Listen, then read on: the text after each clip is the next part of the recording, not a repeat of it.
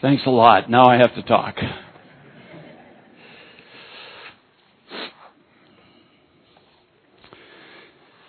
So turn with me to Mark, chapter 14.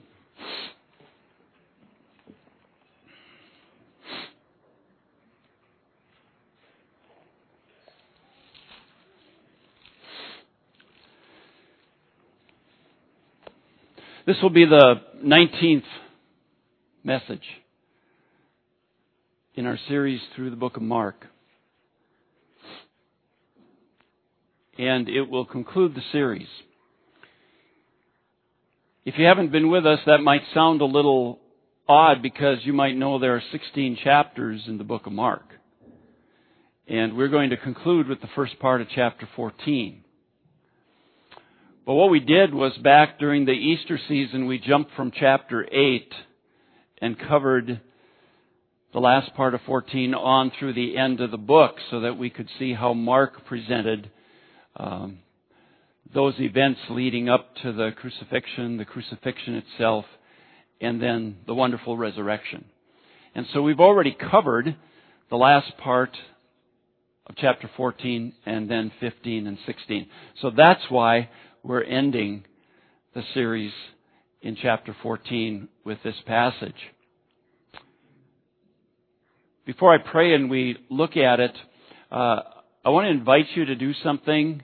Response is always good. Feedback is always good. It's valuable. It's encouraging. And so on the bottom of your study sheet, you'll notice there's an opportunity, if you would like, to just briefly write something that you've learned or something that you believe has impacted you and will make a difference in your life as we've gone through the book of Mark and studied about Jesus. If you could just jot that down, and you can choose to either tear that bottom off and drop it in the offering basket, or if you prefer, you can email the church and just give some feedback as to what God has taught you about Jesus and how it's impacted you these months as we've looked at the book of Mark. That kind of feedback is really helpful, and it's really encouraging, not only to us, but hey, it's valuable for you to think about it and put it in writing. And so it would be a good thing for you if you accepted that invitation. But now let's pray and wrap up the study. Our Father, we thank you. Thank you for this song that has set the tone for what we're going to see, and will even help us as we read these words get a feel for what it might have been like when this happened. Father, guide us as we go through this. Thank you for all the things you've taught us. Thank you for how Jesus has been magnified in our eyes. Thank you for how He and His authority and power has been increased in our thinking. And Father, I pray that even as we see this last passage, that you would do a work in some of our lives today that would become important for years to come. We pray this in Jesus' name. Amen. So our passage today is chapter 14, verses 3 through 9. 3 through 9. I'm going to read it first. While Jesus was in Bethany, reclining at the table in the home of a man known as Simon the leper, a woman came with an alabaster jar of very expensive perfume, made of pure nard. She broke the jar and poured the perfume on Jesus' head. Some of those present were saying indignantly to one another, "Why this waste of perfume? It could have been sold for more than a year's wages and the money given to the poor." And they rebuked her harshly. "Leave her alone," said Jesus. "Why are you bothering her? She has done a beautiful thing to me. The poor you will always have with you, and you can help them anytime you want. But you will not always have me." She did what she could. She poured perfume on my body beforehand to prepare for my burial. I tell you the truth.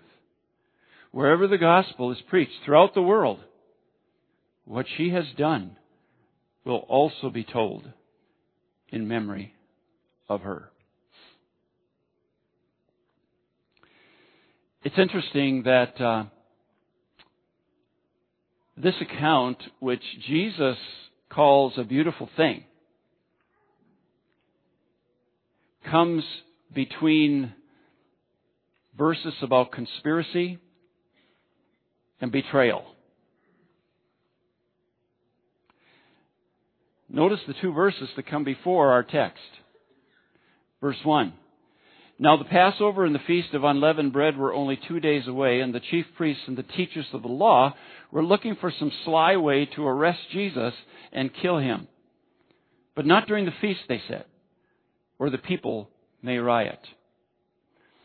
So right before our text, right before this beautiful thing, as Jesus calls it, we learn of conspiracy. We're reminded of these religious leaders and how they have gotten to the point where they've had enough of Jesus. He has frustrated them. He has been a threat to them. He has even embarrassed them at times. And they've had enough. And so they're conspiring to arrest him and kill him. Notice, arrest and kill. They've already sentenced him in their minds. But they're going to wait.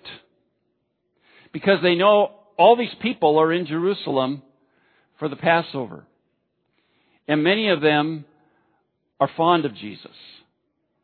And if they do anything at this time, there could be a riot. People could be stirred up on behalf of Jesus.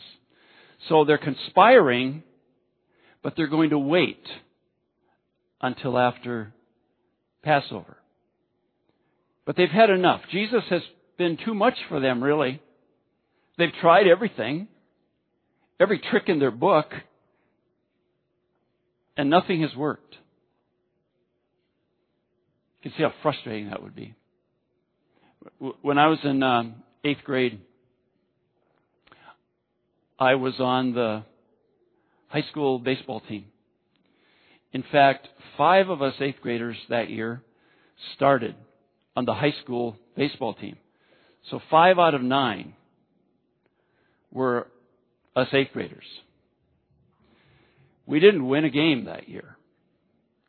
And most of our games were over with the 10-run rule. And it was frustrating. And it was embarrassing sometimes. We tried our hardest. We, played hard. Tried to do the best we could, but we were no match for the other teams. And that's probably the way the religious leaders were feeling by this time. They were no match for Jesus. Everything they tried blew up in their faces. They were embarrassed in front of people. Jesus always had the last word. He was so wise. And so they're conspiring. Then when we go to the 2 verses after our text, we see betrayal. Verse 10, it says, Then Judas Iscariot, one of the 12, you see there was a mole in the group. His name was Judas Iscariot.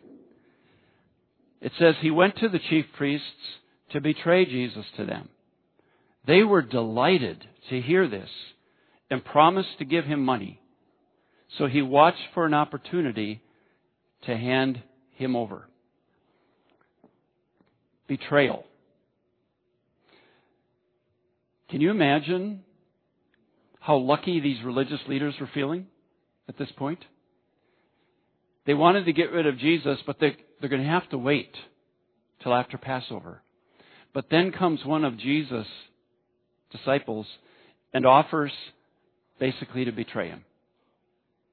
And it's like, wow, we don't have to wait.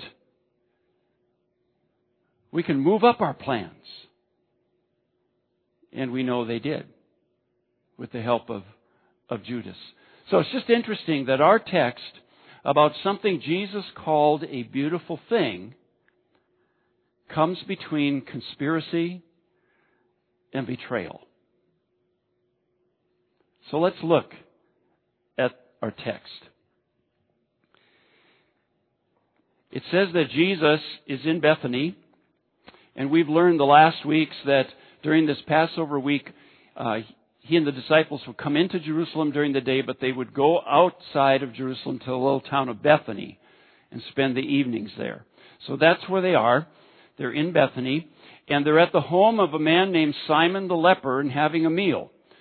He couldn't be a leper at this time because he wouldn't be in his home. He would be out with other lepers somewhere, separated. So maybe he's called Simon the leper because he used to be a leper. And some people think maybe he even is a leper that Jesus had healed. And this is kind of an appreciation meal. He's having Jesus and his disciples in his home. But that's where Jesus is. And they're around the table, and they're, I would guess, having conversation and enjoying their meal. And in walks a woman. She walks in, and you have to try and imagine this. When the men, which probably was mostly men, if not all men, see this woman come walking into the room, their conversation probably stopped. And there were moments of silence. And the woman doesn't say anything, apparently. But she comes in and she's carrying this jar, this alabaster jar.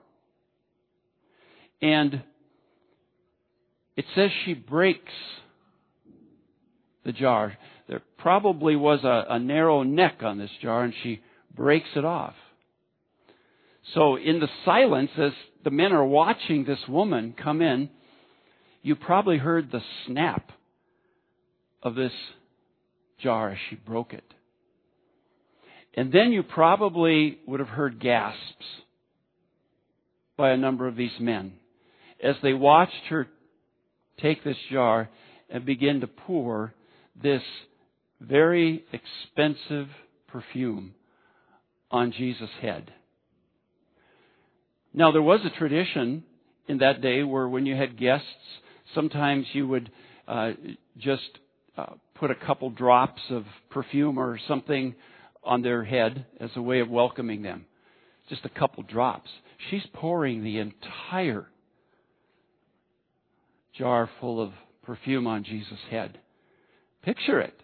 Picture what the others are watching. This perfume is coming out of the jar onto Jesus' head, and it must have been flowing down even to his cheeks and onto the upper torso. I mean, she pours the entire jar of perfume on Jesus. We find out in the text, as we were reading, that this was very expensive.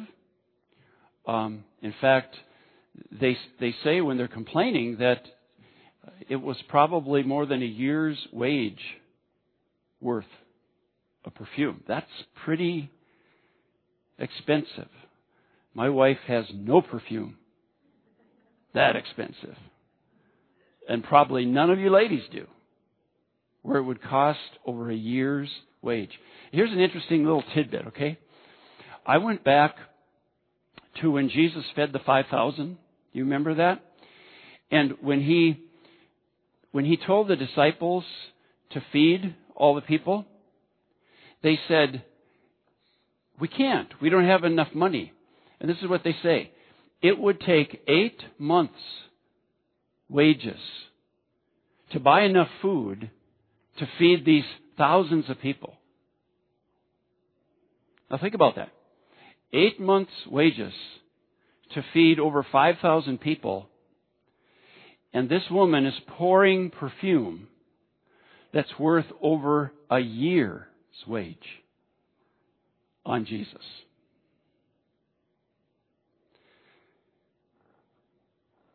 No wonder the men there at the table complain. And they start criticizing her. And we see that in the text.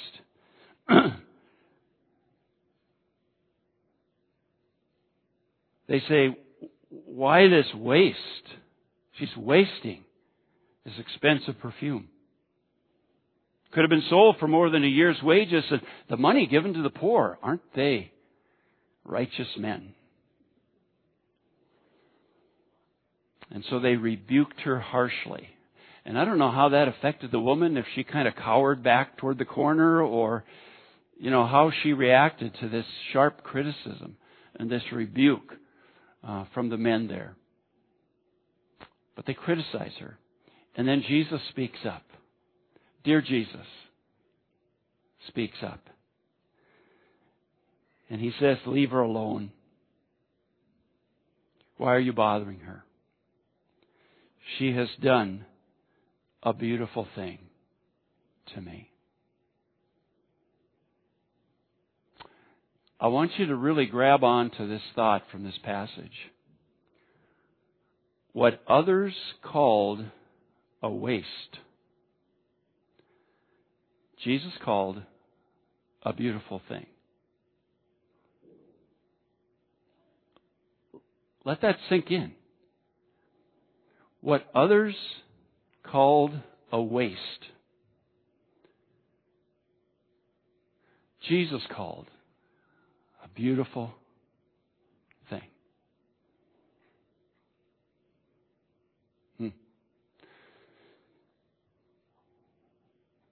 And then he goes on, and we find out that in Jesus' thinking, apparently, what this woman had done was very forward-looking for him. And I have to believe quite moving for Jesus.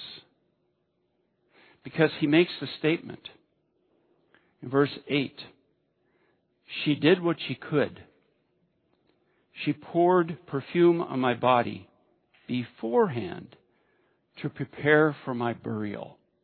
Now, do you think the woman ahead of time, as she was coming to this room, entering the room, was thinking about Jesus' burial and that she was going to be anointing him ahead of time for his burial? I don't know. I'm not sure she would have been thinking that. But you see, it got Jesus thinking that. Jesus knows he's about to die shortly. And it's almost like what this woman is doing causes him to begin to think about that. And he sees what she's doing as his body being anointed and prepared for his burial. I have to believe this was a moving time even for Jesus. What this woman was doing. It causes him to think forward. And whether she thought this is what she was doing or not, that's how Jesus looked at it. And then we have verse 9. Jesus says, I tell you the truth, wherever the gospel is preached throughout the world, what she has done will also be told in memory of her. Guys, what this woman has done tonight to me in your presence will be talked about wherever the good news is presented in the world for ages to come. People will remember her and the beautiful thing she has just done. And he was right, isn't he? I mean, look at us. 1988 years later, we're talking about this woman.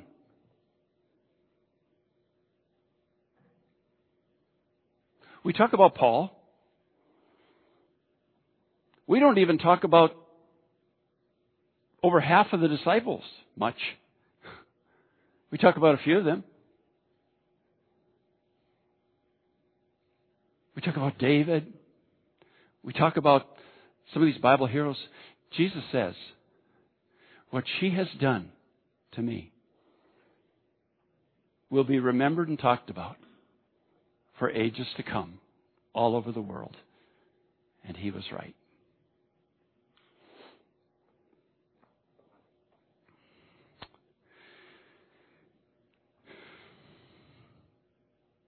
Why did she do it? We can't get into her head. The text doesn't tell us in detail. The song we heard kind of speculates perhaps why, and it probably comes really close. But I really think that this woman is doing what she did out of love, out of devotion, out of gratitude to Jesus.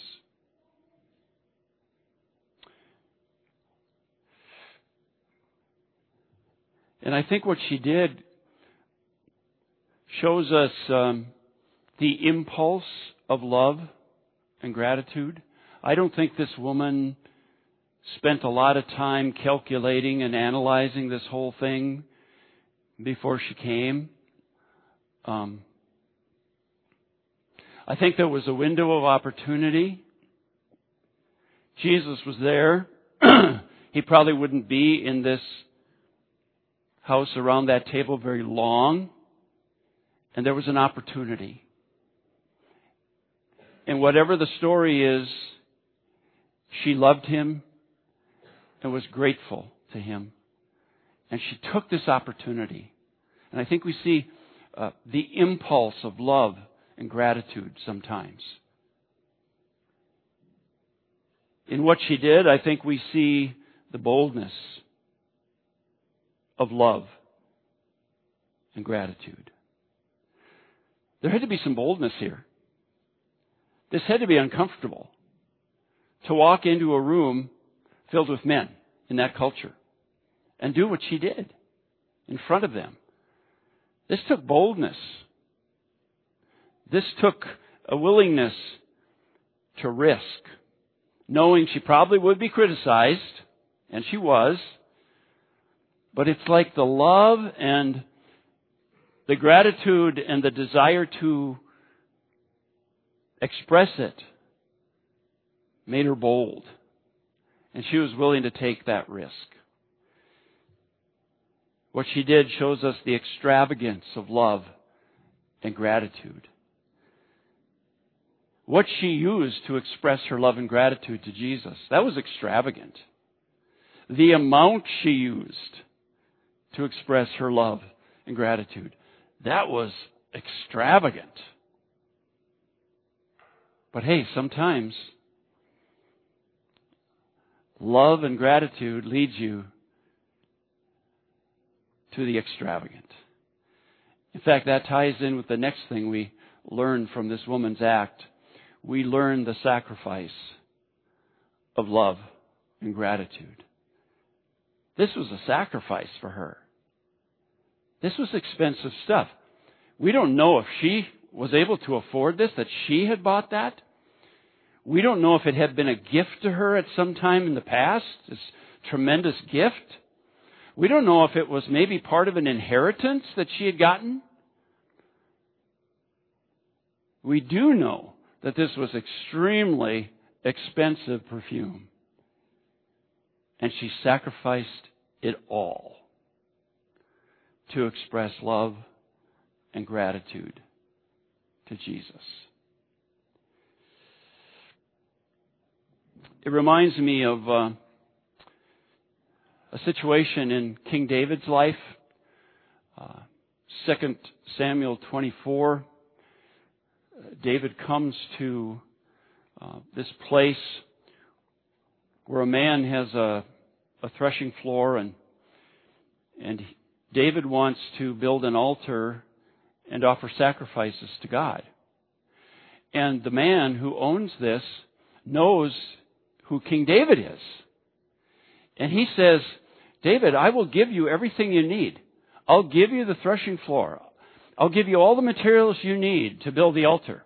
I'll give you the best of my animals. to offer your sacrifice.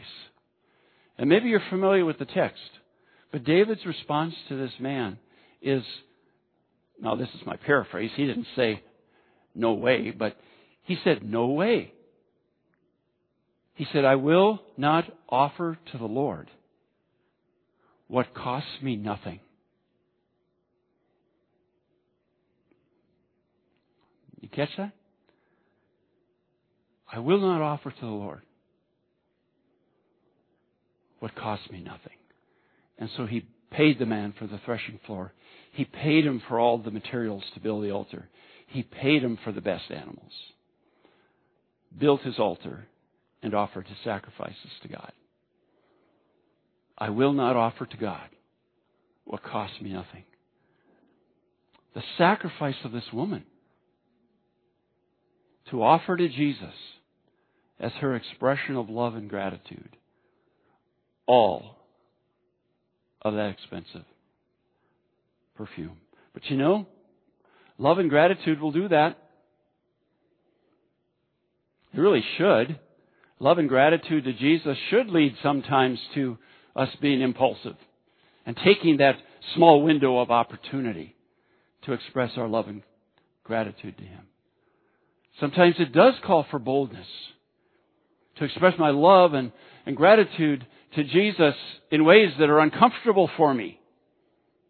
I've never done before. It's risky. What will people think? Sometimes expressing love and gratitude to Jesus calls for the extravagant and sacrifice.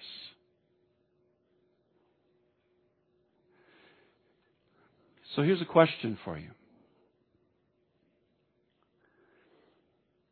And I'm going to read it so that I don't miss anything. Have you ever been prompted to do something that would communicate your love, devotion, and gratitude to Jesus Christ, but common sense,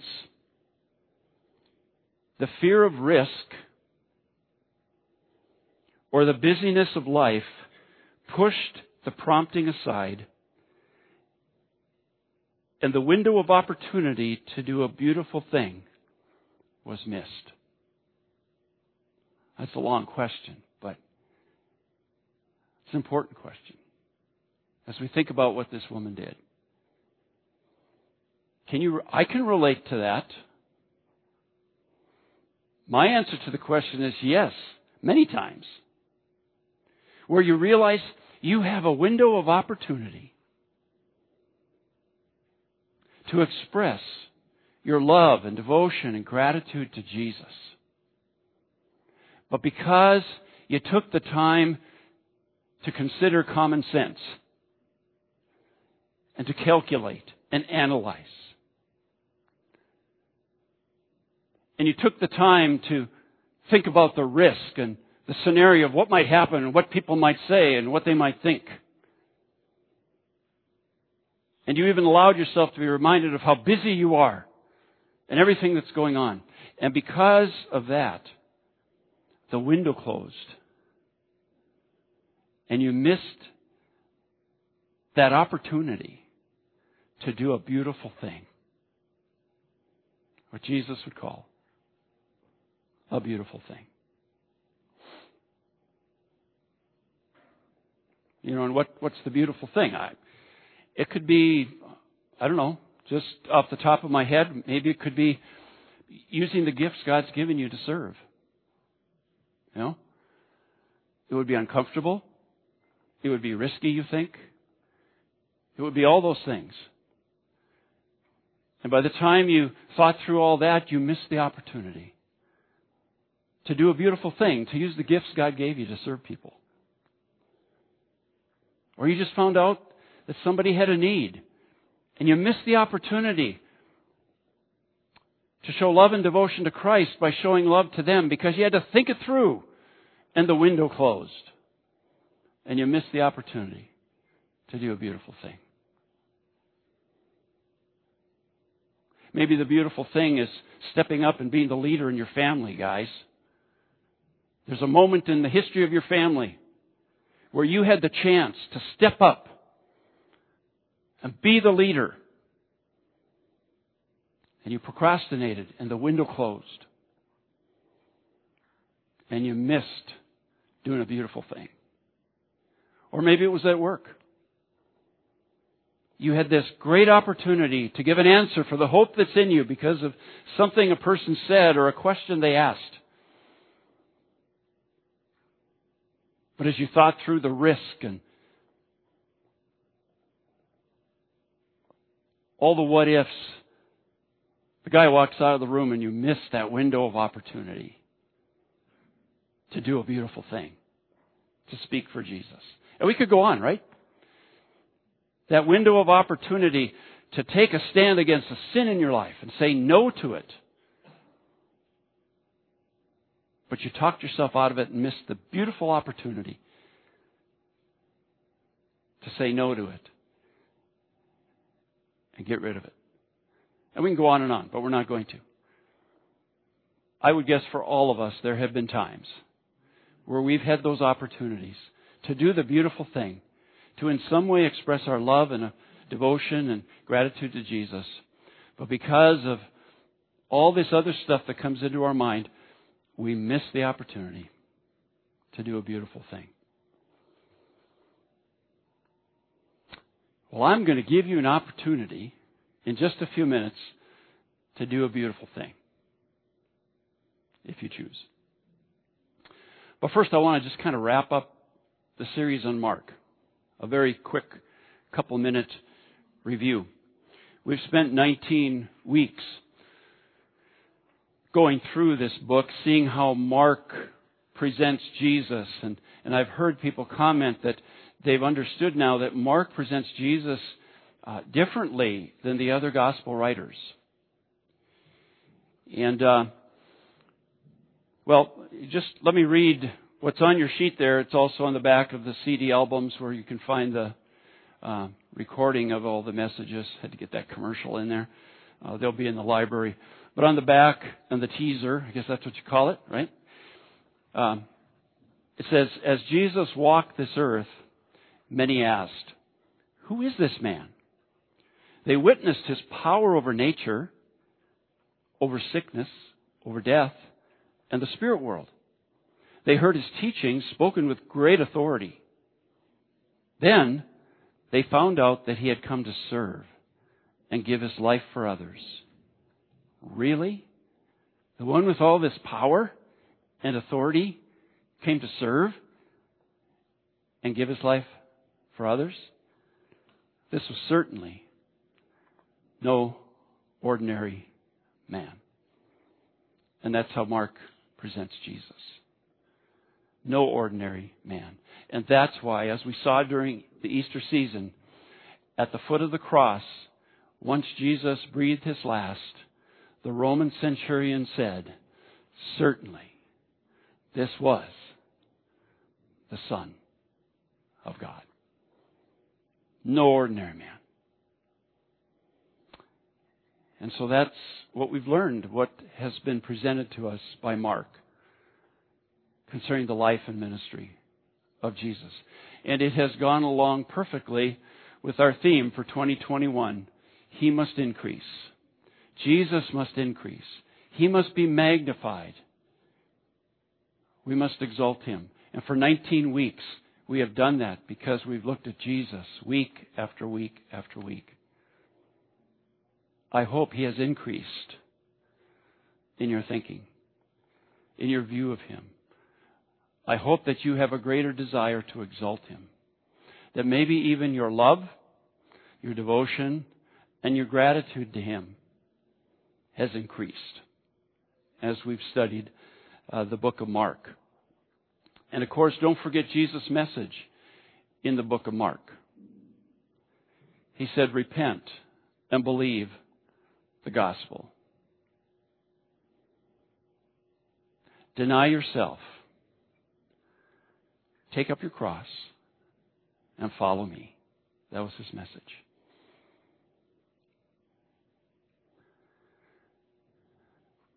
So, what we're going to do, before we sing a last song to conclude this series, is I'm going to invite some of you to do a beautiful thing.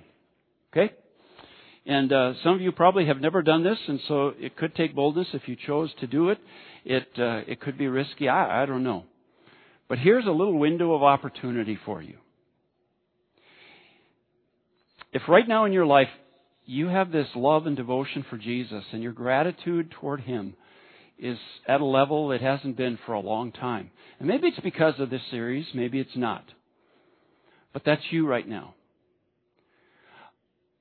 I would like you to just get up from your seat and come and stand across here with me, or we'll give you room if you want to really do a beautiful thing and kneel on the first step here. But I'd like whoever would choose to come and do this beautiful thing and to publicly, by coming, say, I love Jesus. I am devoted to Him. I am so grateful to Him for what He's done in my life. And then we're just going to pray. We're going to express together. I'm going to lead us in a prayer, expressing our love and devotion and gratitude to Jesus. So, we're not going to do just as I am. We're not going to do any of that. I'm just going to say, if you want to do this thing that could be a beautiful thing for you and for Jesus, just come on up right now. I'm not going to wait too long. So just come up all the way across here. Just stand or kneel, whatever you need to do. And I'm going to pray.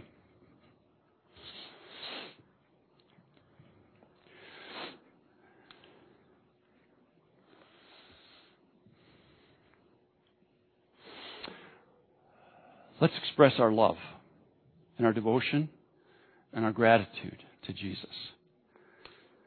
Father, we have just spent 19 weeks looking at and thinking about your Son, Jesus. And we have learned so much. He was no ordinary man. The authority, the power, and yet willing to come and serve and give His life for us. And Father, thank You for the salvation that we've experienced and the presence of Jesus in our life and the work of Jesus in our life since that day when we trusted Him for our salvation.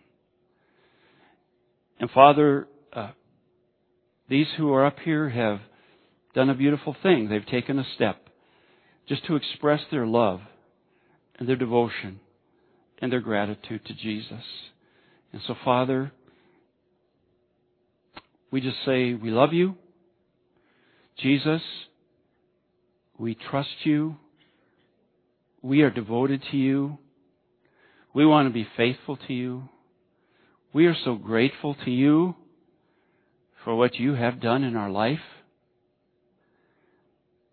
And Father, help us for the rest of our lives to be willing, when those windows of opportunity open, to do what maybe the world would say is a waste, is foolish, but to do the things that You would call a beautiful thing. Expressions of love and devotion to You. That's what we want our lives to be. Expressions of love and devotion to You. So, Father, receive our love. Receive our devotion. Receive our gratitude. In Jesus' name, amen. And I'm going to ask the worship team to come. If you want to stay up here and actually sing the last song up here, that's fine, or you can go back and stand with the rest of the congregation. But let's express love and devotion through this last song to Jesus.